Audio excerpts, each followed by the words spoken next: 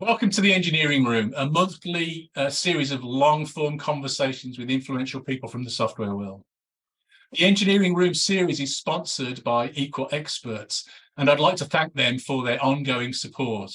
So if you'd like some help building some great software or are interested in finding a great place to work, do check their links in the description below.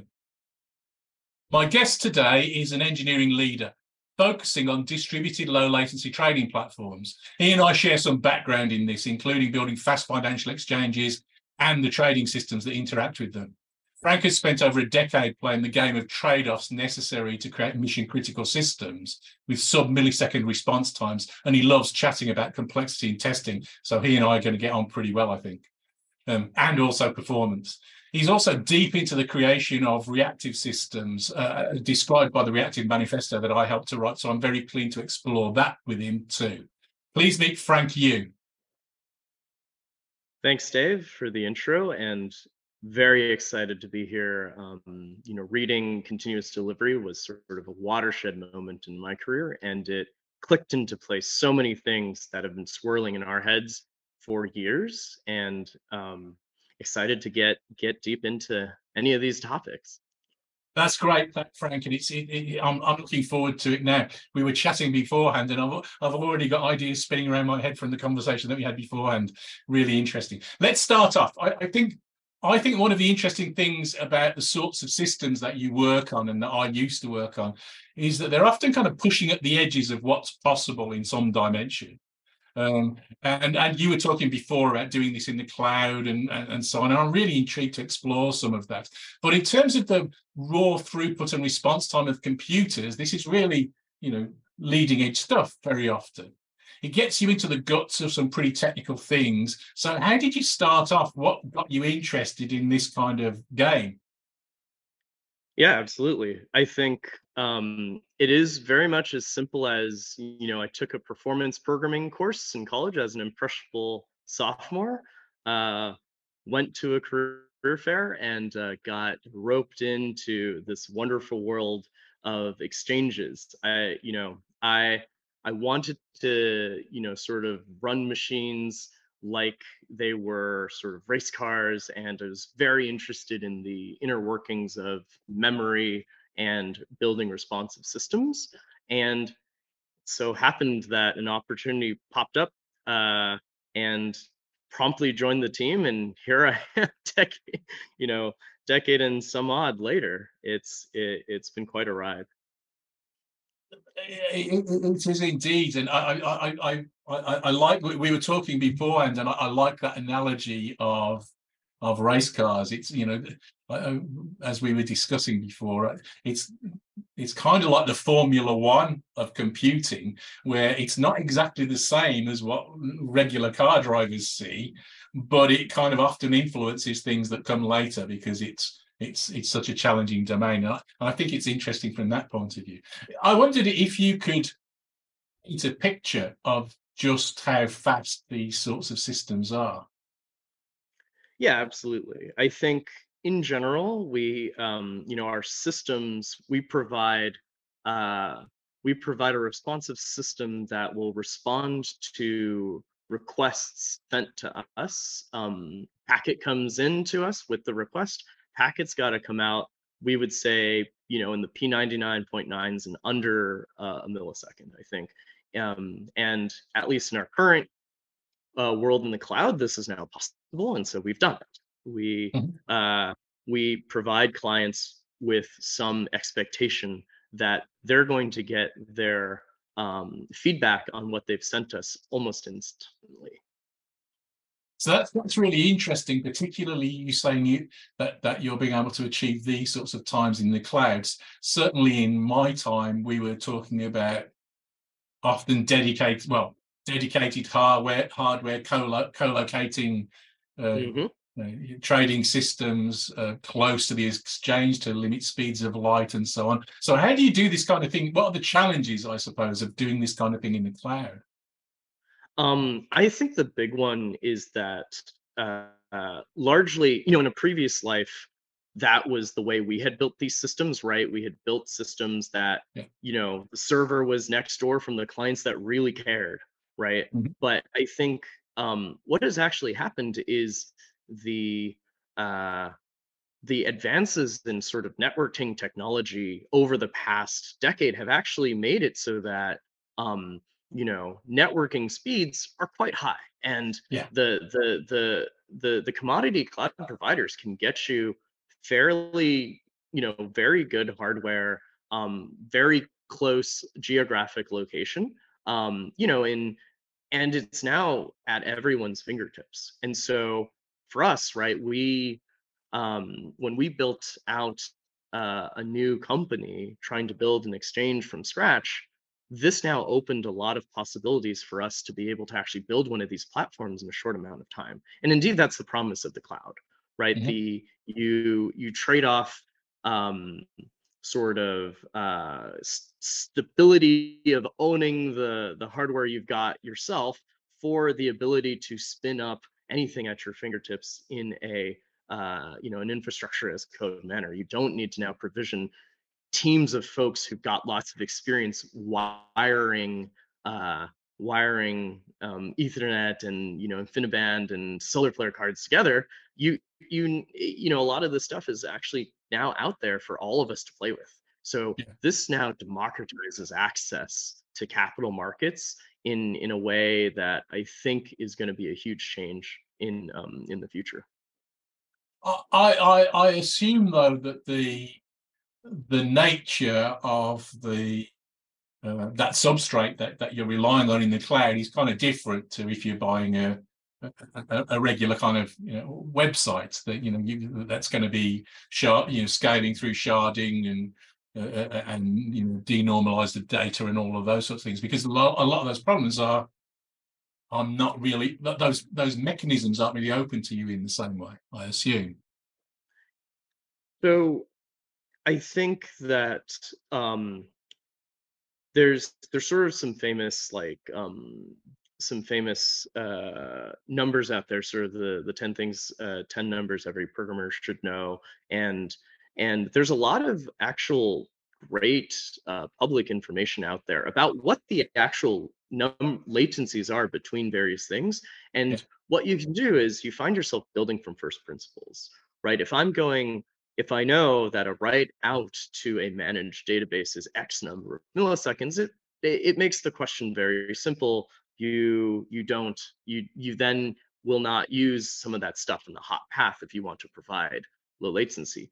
But it actually is a great exercise in actually removing most of the tooling that you're maybe assuming you're bringing into any software endeavor, and you're actually picking and choosing. You're going out to the store and picking the tools that you want to get what you need. And some things clearly don't apply right now for those timescales, but you have to keep things very simple.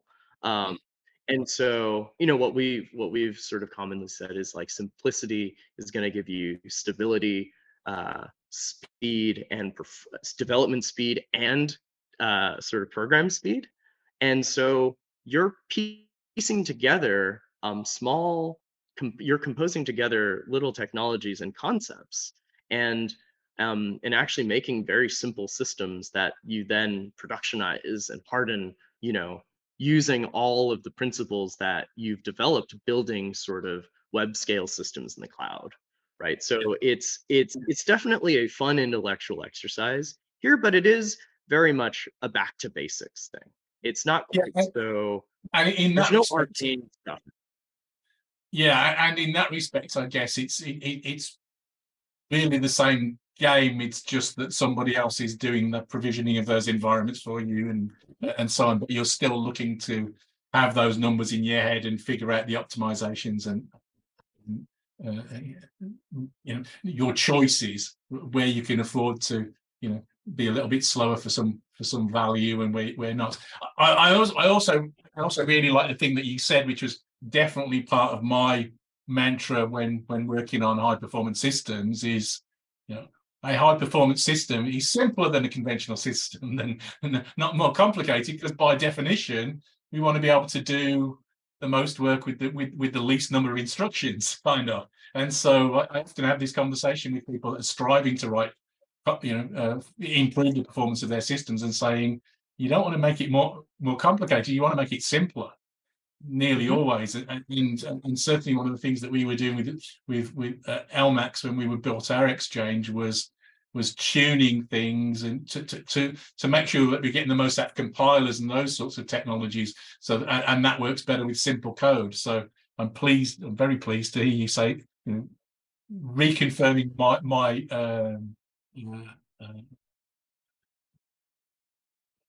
reconfirming my prejudices, I suppose. Yeah, I think a big piece in sort of the software world is, there's all in sundry awesome, great technologies that are all really fun. And indeed, a lot of those technologies are near and dear to my heart. It's the way that they're implemented. It's all very interesting, and you want to sort of build up this huge tool chest of a lot of things. But I think when you're going at the edges, you've got to strip away most things and really focus on what is necessary. And so less is definitely more when it comes to ultra low latency, for sure. Yes. Remove as many things as you can.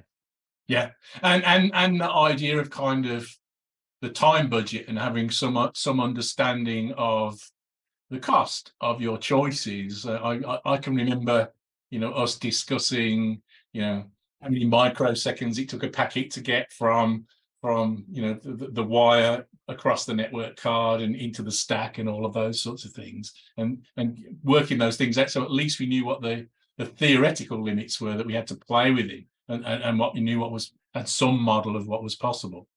Mm-hmm. And even when you're latency sensitive, there's sort of two axes here, right? There's sort of the end-to-end latency of a system, but there's also sort of throughput. And most, I think we all have to solve throughput problems, and it's a whole axis of optimizations and architectural trade-offs you can make. Latency is another axis, and it's fairly orthogonal sometimes. Sometimes maybe I would say if we do a good job separating concerns, it's orthogonal to throughput. But even in non-sub-millisecond worlds, latency is important. Responsiveness of UIs and how long a user needs to wait for things is a fundamental piece of people's experience, right? Like, how much time do we spend waiting for web pages to load? And all of those considerations are fundamentally message workflows. This thing takes X long, it goes over here. What is the bottleneck? These concepts do apply back from the folks pushing the boundary on this, but it flows back to the sort of work that we all do to make users' lives better. Yeah. It's while we were having the conversation before this, we were kind of talking about what we talk about. One of the things that you said in some of the information that you sent me, that was, many trading systems are fundamentally message driven due to latency sensitivity.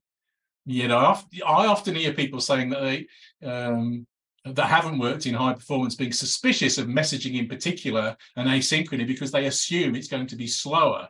Can you explain why the link between those ideas? Yeah, I think that distributed systems that are, I guess it's sort of more of a proof of contradiction per se. Like if we look at it the other way, I think if you have synchronous systems where you're calling A calls B calls C, and A needs to wait for C to get back to B and back to A, you've sort of built a network stack of these processes where everyone's waiting on everyone else. Yeah. Right. So I think conceptually, when we're able to stream requests in and not have to wait for any individual response to get back, the system is able to flow and be fluid like water. Requests can sort of flow through a system, and the bottleneck is then the actual pipes and not Yeah. the orchestration that the sort of um, the the the artificial orchestration and dependencies you've built in front of the logic. So synchronous distributed systems generally, I think you're adding a lot of complexity to have that synchronous nature. And yeah, exactly. I would agree that that's been my experience too. So I often think about it. You know, in a synchronous system, you kind of slow as the slowest part. In an asynchronous system, you know, each part can be as fast as it needs to be or is designed to be. And also, I think often in a synchronous system, you're actually doing more work to maintain the synchrony. So things like stopping a thread and waiting for it to wake up again. You don't really need to do that in the same way if you've got an asynchronous system, because everything's just responding to the flow of events when they're coming through. We're not waiting for blocks, and we're not reintegrating the data in the same way, and so on. If we do that in smart ways.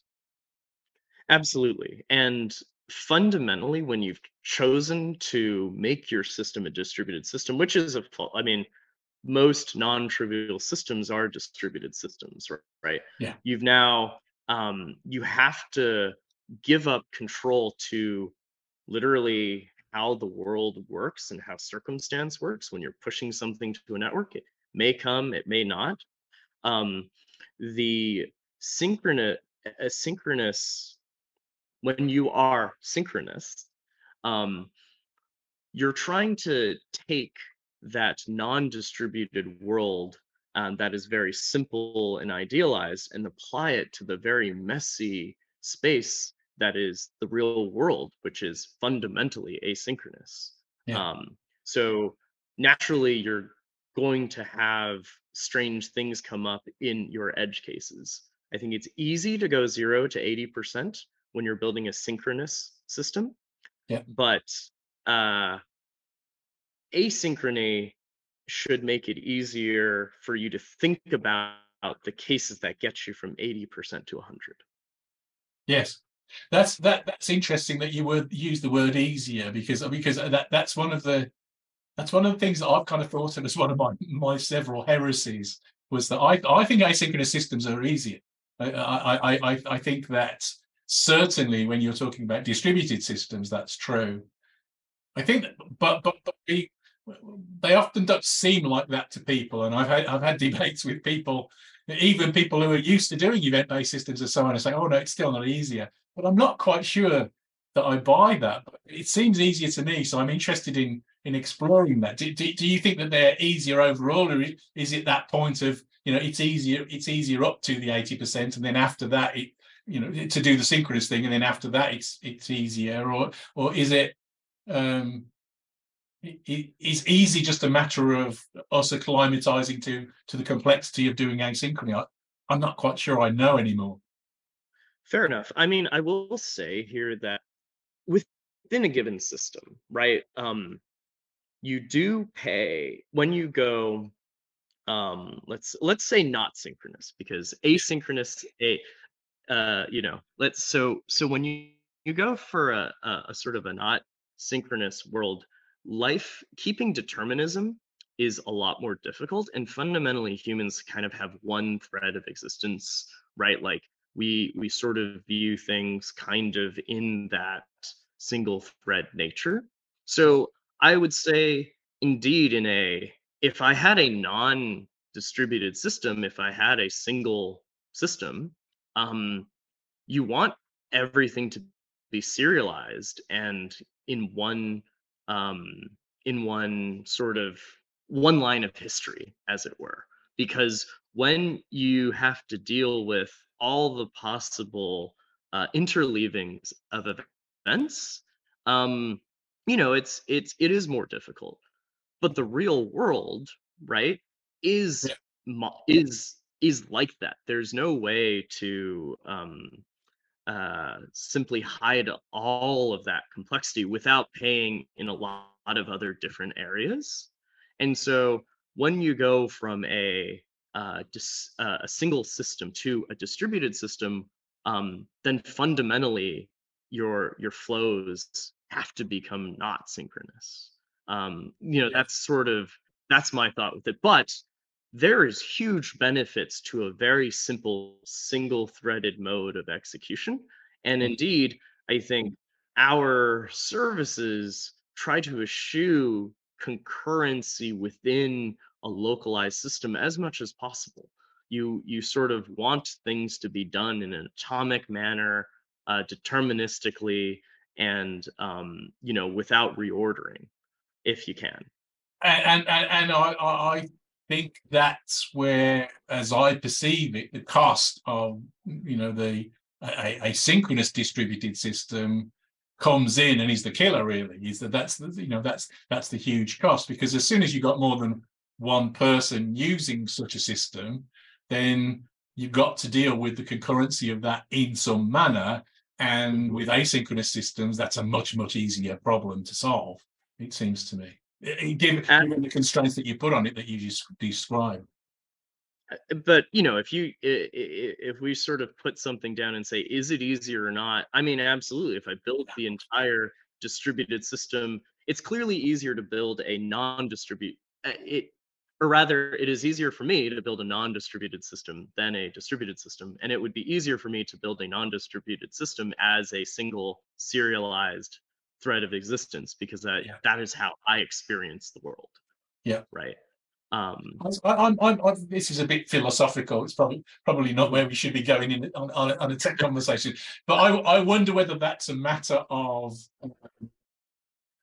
the way in which we learn to write and think about systems, or whether it's something fundamental to us. Because it doesn't surprise me that while I'm talking to you, you're thinking about other things. It doesn't surprise me that while we're having this conversation, other things are going on in the world. So we're kind of adapted to that and not at the same time. I take what you're saying in terms of thinking about things more linearly, but as you've pointed out several times, it is the nature of the world that that's not the case. The other stuff's going on all of the time. Absolutely. It's an interesting problem. Mhm.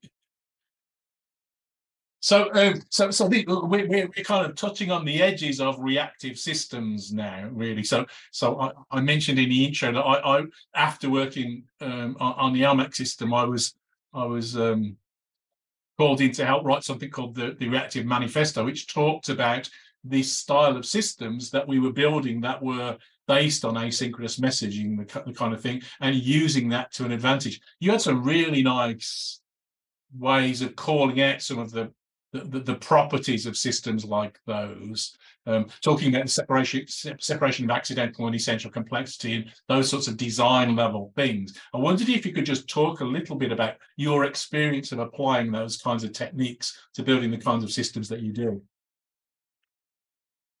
Yeah, absolutely. I mean, I think that it's sort of similar to the continuous delivery break. I think the reactive manifesto sort of clicks a lot of things into place, practices and considerations that seem sort of second nature to someone in sort of the high performance space, right? It's sort of, oh yeah, that makes sense. It like systems should be responsive, right? Like absolutely, systems should be elastic, systems should be resilient in the face of failure, right? I think the pattern, I think that there have been a lot of words spilled on patterns to build chains and webs of reactive systems, message passing system, and event based systems. If sort of see what is it, CQRS, sort of event sourcing, a lot of, I think this touches on something that the reason why you have all of these different patterns that have popped up and people are ascribing names to it is because it really gets at sort of some fundamental nature in building these distributed systems in production that actually sort of work given the technology we've got right now, right? Yeah. And obviously I want to contextualize the fact that, look, right now the technologies I know about make it so that it makes sense for us to be using a state machine driven Yeah. approach to reactive systems. And diving deep into that, I think the thing that we sort of have built upon is this idea of when you have a series of events, right? Each um, the sequence of all of those events change the state of the system as a whole, right? Like if somebody creates an account now in the system, there's an account, right? And Yeah. if you've got 100 folks creating accounts and then a bunch of other folks using their accounts to submit orders, right? You have fundamentally a lot of concurrency in the system, and each change to that system, um, you want to make sense of it because Yeah. there's like all of this stuff that is happening in the system, and you can put it in sort of a ledger, but um, without, I think for us, the big key unlock was it's very nice if we can reason about what happened and if we can reproduce what happened later before. Because one of the issues with asynchrony is you lose a lot of determinism unless you're very conscientious about what you do with it. Yeah. So in a system where actions are non-deterministic, when we found issues with that came up, like some little specific interleaving of things caused some strange behavior, it became very difficult for us to reproduce those scenarios unless we enabled very, very fine grained tracing of everything that happened on every machine, which Yeah. sometimes is cost prohibitive in terms of engineer effort or actual cost, Yeah. right? So, so I think in our world, the biggest struggles with reactive systems and a distributed systems comprised of reactive systems and honestly synchronous systems as well is dealing Yeah. with sort of non-determinism of events. Yes. So for us, I think, and this is really, and there's been a lot of advances, like the state of the art has sort of marched forward here about the concept of replicated state machines. If we're able to take your set of inputs, assign some ordering, and that ordering could just be FIFO in the order in which you've received it. Yeah. Um, if your systems are deterministic, meaning they do the same thing when the same things get sent to them, it makes it trivial to then reproduce issues if you can now copy that series of requests.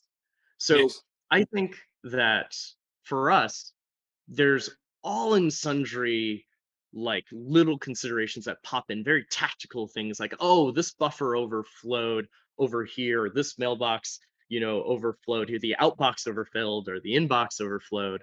But I think if we could distill something out from our many years of dealing with these systems, is that whatever we can do to make systems more deterministic is probably it's good to make trade-offs to increase determinism in the system. Yes, yes, 100%, and certainly one of the journeys that we went down at LMAX when we were building our versions of systems like these was we started off building what we thought of were deterministic systems, and then kept finding areas where they weren't as deterministic as we liked. So ordering in hash tables and time as an event rather than looking at clocks and all of those sorts of things, so that we could just keep Or ramping up the random, if deterministic. you call random Yeah, yeah, in your code, absolutely, there you go. That's not deterministic. absolutely. So it's an interesting exploration, and that idea of determinism, it gets us into these other parties. Systems like those are so much more testable because we can just kind of set up the conditions and we get the same response every time. Yep, absolutely. And so for us, right, like um I think so there's been a lot of developments basically now available to the public in terms of libraries and stuff around things like consensus. Yeah, Because we are, especially in a cloud environment, we're more and more kind of the wool has, the hood has been lifted from everybody. We know that our machines will fail at any point in time. The network will kind of blip how when you least want it to. And it's important to now have systems that are resilient to partitions, random crashes of hardware that you don't own. You haven't been managing that computer and keeping it in a nice, cool environment, and you haven't been babying it yourself, right? What that means is you now have systems where, okay, if I can no longer trust the specific machine I'm running on, well, I better run multiple machines and do some amount of redundancy in my logic, right? And Yeah. to enable redundancy, these multiple machines have to do the exact same things, or it's the easiest thing to have them do the same things, and the Yeah. easiest way to have them do the same things is to have their code be completely deterministic, have one source of truth for the ordering of events, replicate that ordering of events to the other members that are redundant, and continue forward only when you have some quorum of redundant actors. And I'm trying my best not to necessarily name drop any specific algorithms out there, but like fundamentally, the idea is that you want more than one thing handling your mission critical stuff because that thing could fail, Yeah. right? And so there's a lot of great tools out there that let us do this. And in the past in capital markets, this was so important that I think we used a super simple, and I'm okay talking about this one, sort of the primary secondary sequencer thing. You basically have one thing who's a leader whose job is to figure out your ordering of events. It's going to copy everything to a backup and only process that message when the backup has handled it. It's Yeah. great. It's super simple. It works. A lot of financial transactions in the world are actually backed by this very simple architecture. Yeah. One thing we ran into with this is that this it's very difficult to make this work for hot upgrades in a true 24/7 operation of things. Yeah. And so um, indeed, like luckily there's like a lot of new algorithms out there that we can make use of, consensus algorithms that actually do more than this sort of this hand wavy primary secondary strategy, Yeah. right? Because I think naively we would come up with, like, multiple folks there wasn't a lot of actually LMAX did so much to increase communication within the capital markets world, people working on financial systems. But there wasn't a lot of communication across because everyone was very secretive back then. But Yeah. folks were kind of spontaneously implementing the same sort of hand wavy primary secondary sequencer solution everywhere, Yeah. right? And so um, you know, this is a space, a time where the folks who are pushing the boundaries on performance are actually coming back and seeing so many great practices in sort of the web space and the cloud space, Yeah. because in the web and the cloud, you're fundamentally dealing with hardware that may go away at any time. And so you can Yeah. now bring a lot more rigor into capital markets from the cloud space, and that's fantastic. And the reverse is these sorts of ideas that you're innovating in your kind of space can start leaking out and changing the way that we do web scale computing too. So I was talking to somebody recently who's working on a fantastic sounding open source project to build based reactive style systems, build the infrastructure to do those sorts of things. So sort of stateful serverless for the web. So it's not going to be high performance, but it's going to get a lot of these other valuable properties of separating accidental complexity from essential complexity and Mhm. getting more deterministic systems and making that available to build for people building web systems. So I'm very excited to look into that myself and to understand more about it. But this Yeah, kind of crossover, I think, is interesting stuff, and certainly something that really interests me, and I think would be a good step forward for on a web style computing. mhm.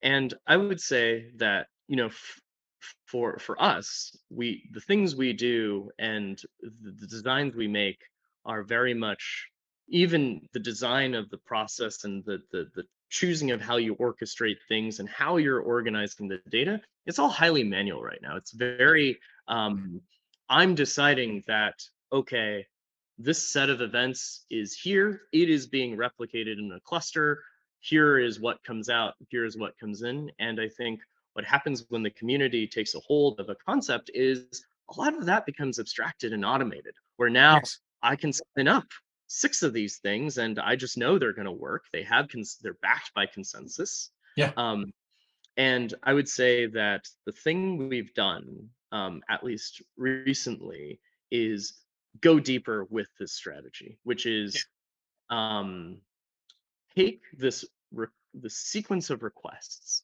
As long as you have a deterministic transformation of your requests to outcoming events, then there's no reason to actually um, buffer and send out events and disseminate events everywhere. You can simply disseminate your single event log of everything, or your single request log. And so one thing we're doing is actually taking sort of event sourcing and maybe actually turning it into something like command sourcing with deterministic execution, right? Um, That's really interesting because that's something that I think I've seen, but in a kind of non-formal, an informal way. So in the LMAX infrastructure, the we kind of we kept the logs at certain points in the systems and allowed other parts of the conversation just to be replayed. mhm. So events would be generated in response to those things. I hadn't kind of formalized it in terms of thinking of those in terms of the requests or the commands that were being issued, but fundamentally that we saw the same thing. I think it's interesting. Absolutely.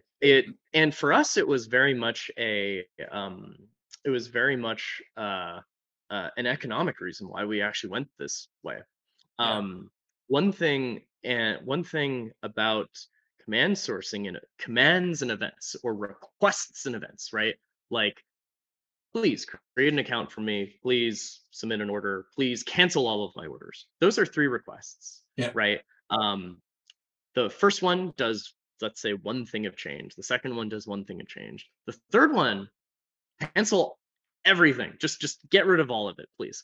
Um, it can cause n things of change. You can have um, events that come out of a system in response to a request. You sometimes it's difficult to know how much output and how much bandwidth a request is going to cause yeah, into your distributed system. So we were finding out that events tend to be bigger than requests because fundamentally what a system does is it takes a request, contextualizes it with its existing state, combines the two, and out comes an event, yeah, right? Like, okay, buy a buy an apple. Well, the system needs to know what an apple is. The system needs to know that you can buy one. So the system already knows that. You've only sent in buy one apple, like 3 pieces of data. And out comes an event that says Dave, which is now 4, another piece of data, so that's 4 pieces of data, buys an apple from Todd. So yeah, that's 5 pieces of data that's come out. So what is, I think this is a extension of basically um, consensus. If you have a deterministic system, you can have your consensus as your kernel, basically the initial cluster, your primary, secondary, whatever, at the middle. And if you've stamped that that log is very solid and replicated, and you're willing to stand behind it, you can now pass that log everywhere, and it'll actually be more less jittery. So we all talk about that sort of P99 latency, but we never talk about what is your P99 network utilization. It's kind of this strange concept, but when we were dealing with sort of network egress costs and what happens when crazy events happen that might cause thousands of events that happen, how do we just make all of that network cost go away? And yeah. so we came up with the idea of taking this request log, passing it everywhere, right? And using other systems to read from it. right? Yeah. Like that was, I think, or we came up with the implementation of how to actually get that done and extend basically a consensus model. Cool. So this is I'm quoting you back to yourself, but this is kind of moving from event sourcing to command or request sourcing rather than Correct. anything else, just to kind of put a label on that. And presumably this gets back to what you were talking about before, fairly deeply in terms of this works when you've got these genuinely deterministic systems. Mm-hmm. And, and, Absolutely. and that's one of the reasons why this is so valuable. Absolutely.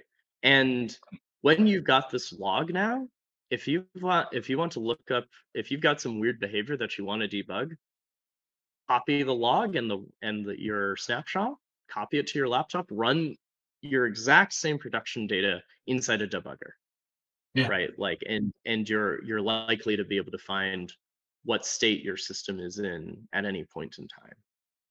And when you've got systems like these, again, quoting you back at yourself from some of the stuff that when we were exchanging information, you said that complicated business logic in one deterministic reactive system is fairly straightforward to test and run fast. Oh, absolutely. I mean, certainly, um, the when you now have everything that's deterministic and serialized, and this is where I wouldn't call it synchronous because it's serialized, but when you're running in one stream of consciousness or one thread, now you can pin that thread to a CPU and watch it go real quick. Um, Yeah. and I think, and folks are working on all sorts of systems will note that actually my business logic is reasonably quick. It's the persistence in the I/O and saving to disk that is slow, or fetch going out to memory or going out to cache, going out somewhere else and getting data is slow. But my logic is reasonably quick. Or So even the or more you even do, dealing with concurrency.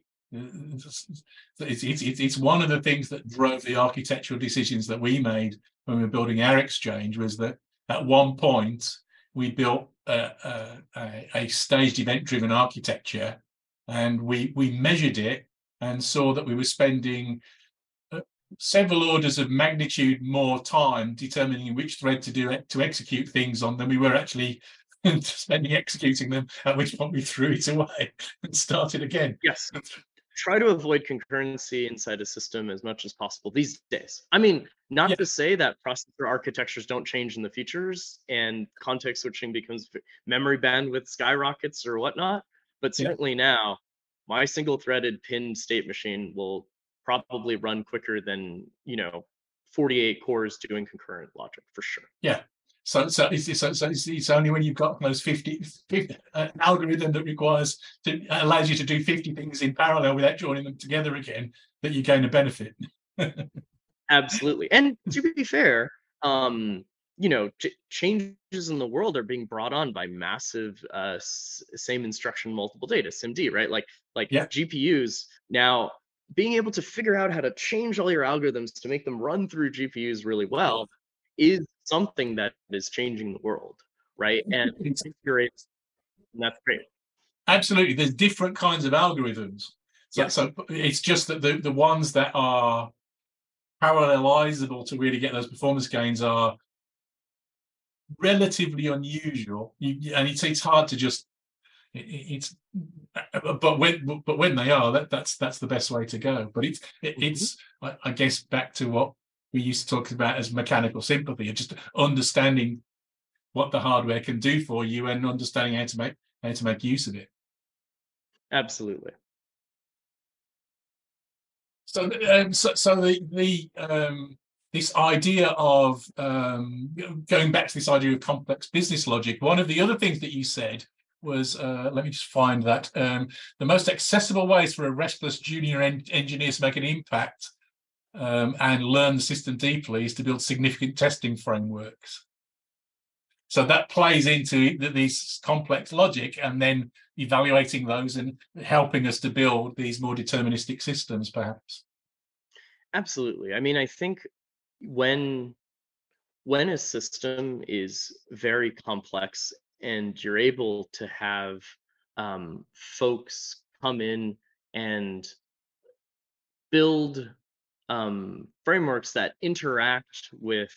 uh, interact with these systems, not in production, but in a sanitized environment, you can play. Like Yeah. fundamentally, we should be thinking about testing as playing with your logic, right? And that's the best way we learn at growing up as kiddos.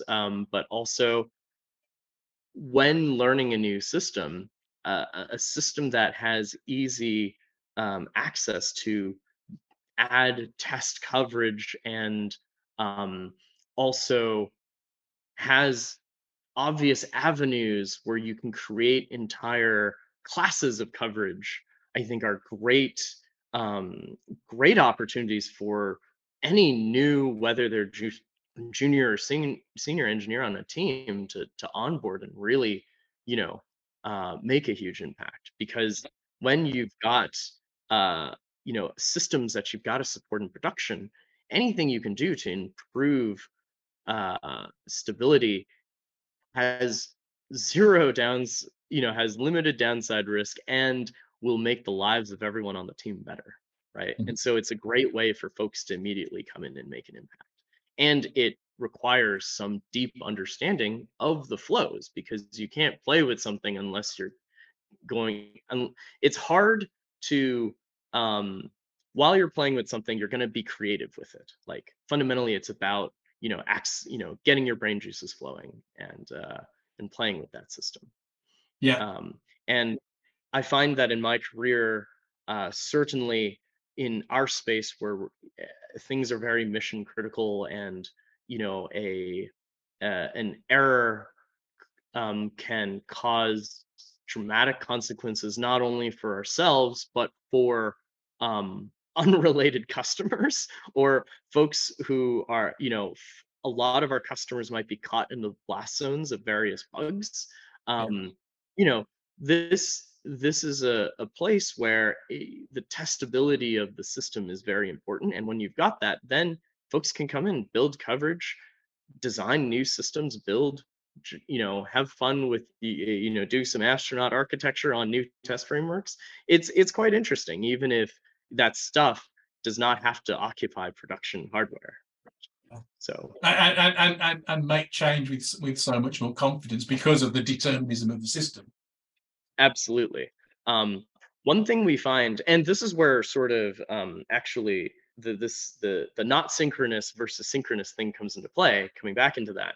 I believe that largely tests that test functionality should be synchronous. They should be at Yeah. least serialized and threaded. You should not have a lot of non-deterministic event handling in your test specification, because now you've you've conflated the concerns of dealing with the interleaving of communication with the actual business domain events that are happening in your system. So Yes. that's an area where, you know, doing synchronous calls or turning asynchronous responses into synchronous calls, I think is quite valuable. You actually go the other way with tests, Yeah. right? Um, and so hence my sort of love hate with not asynchrony and synchrony. It's very much, I think, it's a relationship that's complicated. There's sometimes where it's great and sometimes where it's kind of not great.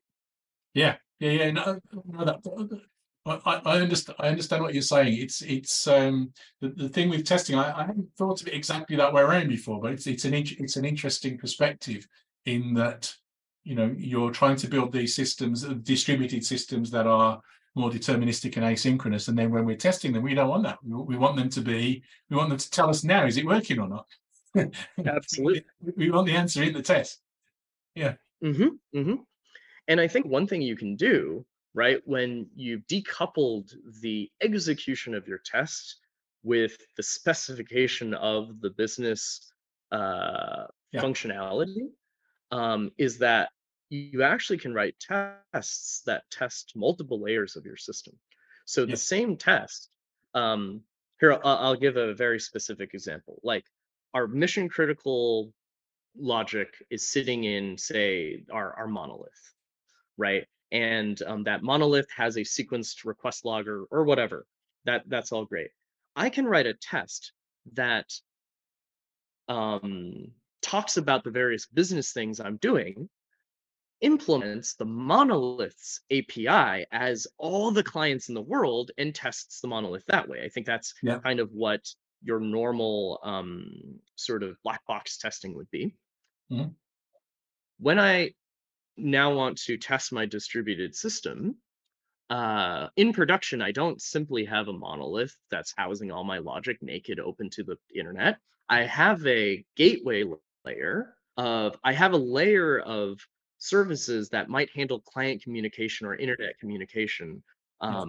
whether that's HTTP servers, load balancers, or whatever, right? Once I've added that layer, my same test case, create an account, buy an apple, eat the apple, recycle the core or something like that, recycle the container or whatnot, that that test case does not change. But the implementation then goes from maybe executing message passing to the monolith Yeah. and becomes executing HTTP calls, sending messages over some, enterprise bus, doing something else to talk to the system. Yeah. But your one test case now tests all of the functionality of your inner core logic and your communication layer, which Yes. all of it needs to be fairly well tested, right? Yeah. And then finally, there's nothing stopping you from running it against a deployed stack. That same test case. Yeah, exactly. We saw exactly the same thing with our system and did the same thing. So you end up with these more abstract acceptance tests that evaluate from the perspective of from the business perspective, really. And that's another one of the values of this separation of the essential and accidental complexities of the system. Yeah, absolutely. And you find that the implementation, the guts and the bits parts of some of these, how do you turn something very abstract into something very concrete? Yeah. That the implementation of that framework ends up being sort of a fun engineering challenge. Um, Yeah. and you can get into, why don't I checksum the state of all of my services for every message that comes in? Why not? Right off Yeah. my tests, right? You can do quite some amazing things with even a live persistent layer underneath your test cases. It's Yeah. and that's important, I think. Well, one of the things that we did sort of late in my time at LMAX was that we had a fairly large suite of different trading tests for acceptance tests that we're testing through the whole system. And we wanted to run some faster cycles against our matching engine. So we just kind of removed the protocol drivers that translated the interactions underneath our test cases. Without changing any of the test cases, we could run probably hundreds of thousands, probably possibly more test cases in a few seconds against our matching engine and get feedback on all of the behaviors of our system if we wanted to. It was just really powerful. Absolutely. And if you wanted to simulate a hot deploy, you could write a harness that for every request that comes into system, crash the system and have it come back from Yeah. persistence. Yes. And I think one of the things when we were talking, this was going through my head when we were talking about the determinism of the system and the log and all of those sorts of things. One of the things that I think that people often miss with these sorts of systems is that, or at least the counterexample of systems that aren't like these, is the lossiness. So after, if you're talking about building a system and writing some stuff to a database, and then you close the system down, you've lost the story of how all of that data got there. And so unless you built that into the application to kind of capture some sort of time series of the history of change, it's all gone. Whereas with these sorts of systems, it's a lossless system. We keep the log of changes, the commands and requests that come in. All of the information is there so that we can recreate the picture in whatever form that we want. And it's going to be correct. it's going to be reproducible from scratch if we have the log all of the way. Yes, I think this is one of the key differentiators between, say, a command source or request source system versus an event source system. Yeah. So I'll give you an event source system that's used by like billions and billions of folks all around the world. And that's if you take the Postgres write ahead log or any database's write ahead log, there's your events. That's the Yep. full set of changes that come out of the system after you execute some query, right? Yeah. And now presume you built an application that streamed the wall, right? The write ahead log. And I just looked at all the changes and change data capture, you do this. But how do I how do I predict what the throughput of that? What if someone goes in and says delete from orders, period? Mhm. That one command is going to come in and then spit out possibly hundreds of thousands of write ahead log entries and Yeah. explode your system when all someone did was maybe accidentally typed drop table or do whatever, Yeah. right? So the difference is so with event sourcing, you're kind of reading the changes after they've happened. And you can't reject, by the way, you can't reject a write ahead log event. You can't reject an event. You can't say, no, I don't like that this event happened. What you can do with requests is you can say, no, I don't like this request. I don't want to deal with this right now. You can validate requests. It is difficult to validate events. So Yes.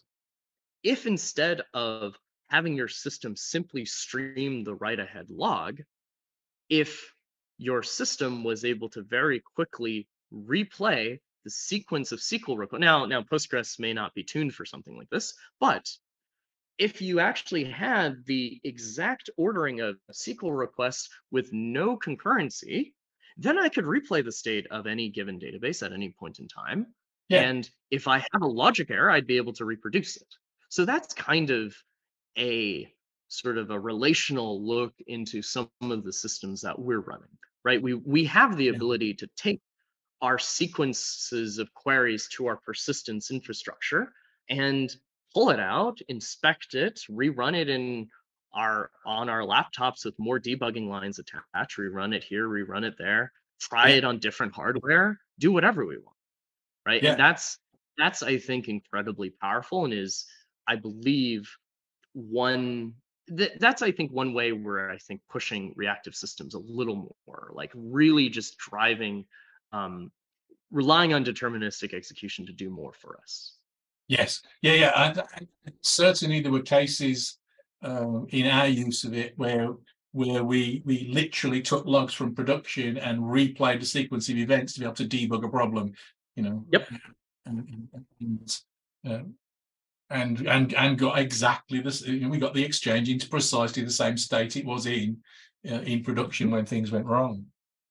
So that's a very, very powerful idea, and Absolutely. And all for back analytics, down it's to doable. this lossless communication and determinism in the system. Absolutely. Yep.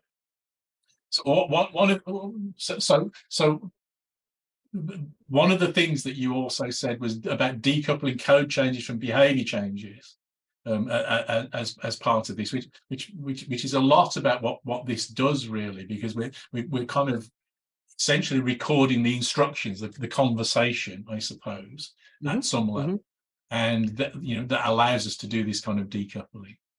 Yeah, absolutely. I think when you're running in a system like this, where you're saying, I have such confidence in the fact that my code is deterministic, I can now replicate compute Yeah, instead of just replicating data. And it's a spectrum. You can go really deep into replicating compute where I just rerun my core logic everywhere, literally everywhere, yeah, or maybe you do some buffering, at some midpoint or some shared nodes. But if you're replicating compute, then compute has to actually replicate. It's got to stay the same. yeah, So we talk about append only data, right? And that's great. You can't modify data that came before and all that. It always looks the same when you read it from message 0 to 10, right?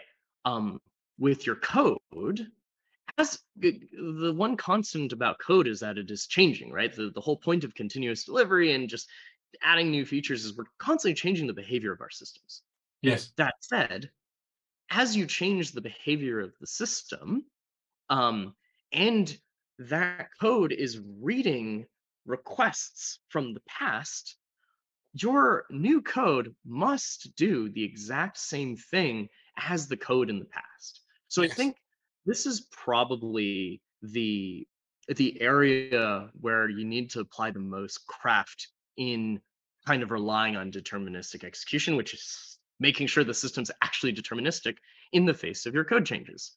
But what we do is, okay, if I've changed a bit of code, um, even if I've deployed it, I've flagged that change in behavior behind a flag, Yeah. basically, and that flag is not set by a configuration file read on the server. That config flag is passed directly into the request log through your admin interface. So when I do a deploy, I expect nothing to change at all in the behavior of my system.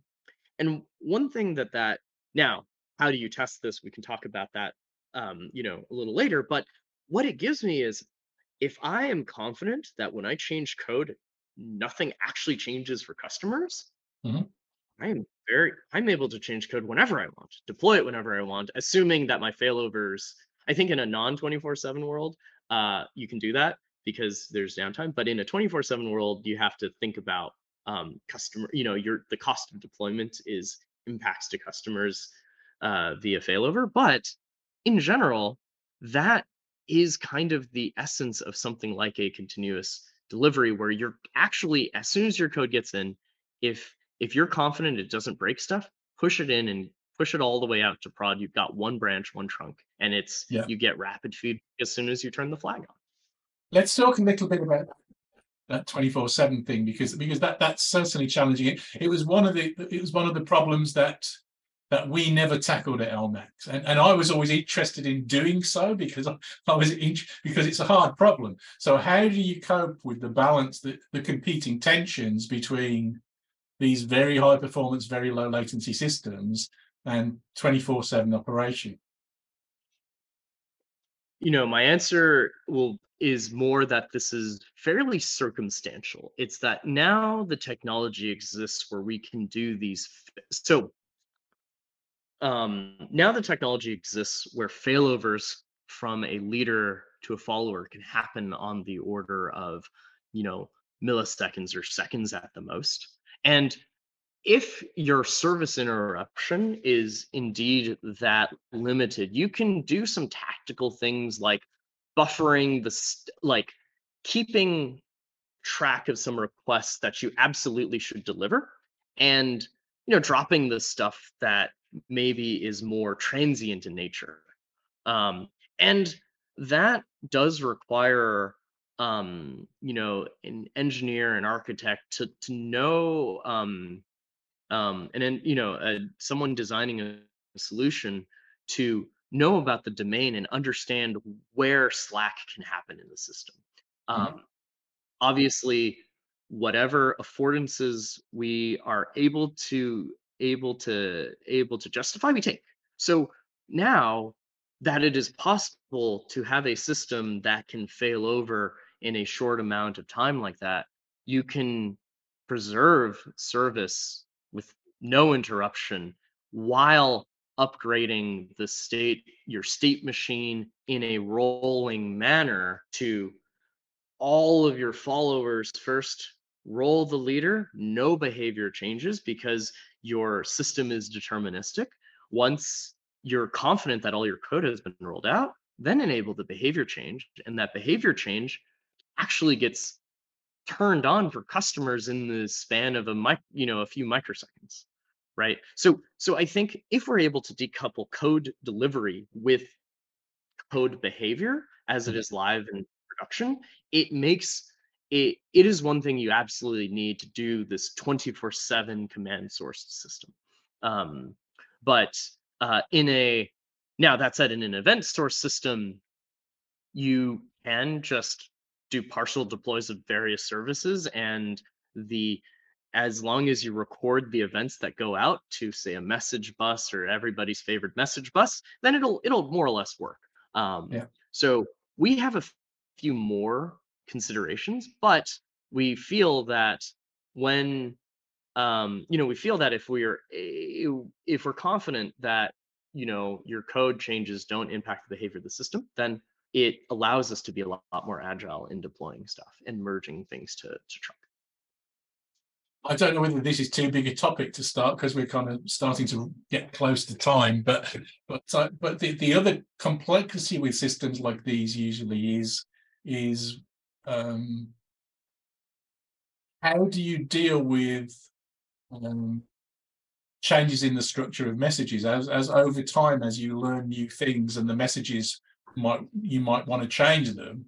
How do you cope with those sorts of things, or changing in the logic in the way that it handles the messages, to be able to deal with, those sorts of. Yeah, absolutely.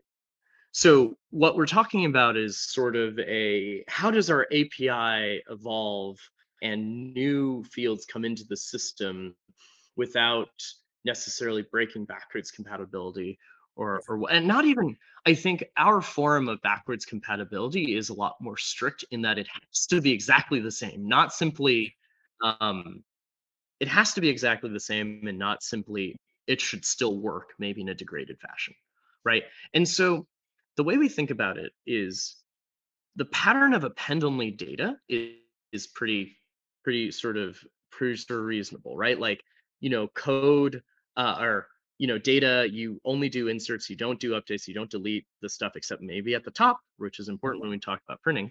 But with code is data, right? Like that's the thing, that's sort of the big uh that's the big insight that we learn in school or whatnot, that code is data as well. You can have append-only code, right? You can keep code that does the exact same thing as before, given some state of the system. So if I have a sequence um, of changes to the behavior, all flagged by even a Boolean, it's like, okay, and the extreme example is this. Let's say there was a bug that, say, didn't crash the system, but it didn't do what I wanted, right? Um, I go and make a fix to the bug, and I flag my fix behind with the flag bug fix one, right? After I deploy it to the system, when that system is replaying logs from before I enabled the flag, it better do the buggy behavior, because you don't change history, Mhm. right? Like, otherwise that's like saying, that's like breaking TCP or something like that if you Yeah. do that. So any new change to a message, anything like that, the handling of that data is actually flagged behind a behavior flag that says, all right, before this flag is on and I receive a message with a new field, that field is invisible to me. I'm going to do exactly the same thing I did before the Yeah. flag was added. And when I add a new message, a completely new message, I'm gonna ignore that message completely if I don't understand it, or do the default I don't understand the message error. Yeah. Right. So until I say, all right, let's handle the message and send it through our system, we're not handling any new messages. So this way, we can change our API however we want without impacting behavior, right? And Yeah. this is absolutely needed to avoid a situation where some of your downstream code base is running newer code and doing different things than the older bit of code. Um, so uh, this, I think, is an area of our own, I wouldn't say that we're doing research on it in so far as we're dogfooding it. Like, I think there are patterns that are going to have to come out of Yeah. this sort of behavior management in replicated state machines that we'll figure out patterns for, and then we'll be able to give names for practices that we've done. But now it is very much, we do this because of first principles. We have to maintain deterministic execution. And that just to call this out explicitly, so it's plain. That's so important on sending the flag through the message, the sequence messaging system, so that it happens at the same time, and he's able to determine those things. So before that sequence of a message, you could have the old version of the message, and then afterwards you have a new version of the message that the code that's switched by the flag can now process. And even, I mean, nothing is stopping a client from sending a new version of the message to the code. Well, you could validate at the front, but if you don't validate, you should accept that new messages could show up in your log, and you've got to ignore them. Yeah. You said during the conversation there was something that you wanted to mention about testing in terms of the flags. Absolutely. So this is actually something, I follow the engineering room a lot. It's a great channel, but I noticed, and the CD channel, there was a thing about approval testing. Yeah. Which is that you take existing, from what I understand, and you can maybe correct me if I'm wrong, but you take sort of a set of logs and you kind of verify that sort of nothing changed after you run your new bit of code on it, right? Yeah. This is this sort of thing. Now we've put a name to it. So thanks for telling us the name of what this is. We've called it Sentinel, deployment sentinels, or whatever. Like, absolutely, I need to take a checksum of all the output of my system, with new code, given old logs, and it better be exactly the same as my old system given those same old logs, right? So it is, that is how you make sure that changes don't change anything. You have to test that changes don't change anything. Yeah. That's a nice idea.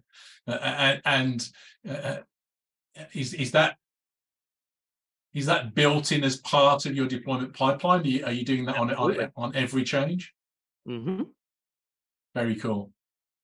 And I think there's lots of fun things you can do with this, with sort of speculative changes. I mean, clearly, if we're replaying old logs, it won't include new information. So there's still, again, this is an area of active research or something. Like there's more we can do with this in this space, and hopefully we can distill it down into some bullet points. But just having confidence that at least we won't do the wrong thing on our existing production and all of our dev logs is important. Well, Frank, I've used enough of your time. I'd like to thank you for a fascinating conversation, and it's really interesting. I find it particularly interesting to see the way that you're kind of taking forward some of the ideas that we came up with and doing more with them. That's fantastic. Really innovative stuff there. It sounds like to me. Thank you again. I'd like to thank everybody for watching. I hope you've enjoyed the content today, and Frank's really fascinating descriptions of cutting edge reactive systems and high performance systems. And if you enjoyed the content today, hit subscribe, and if you really enjoyed it, hit like as well. Thank you very much. Thanks, Dave.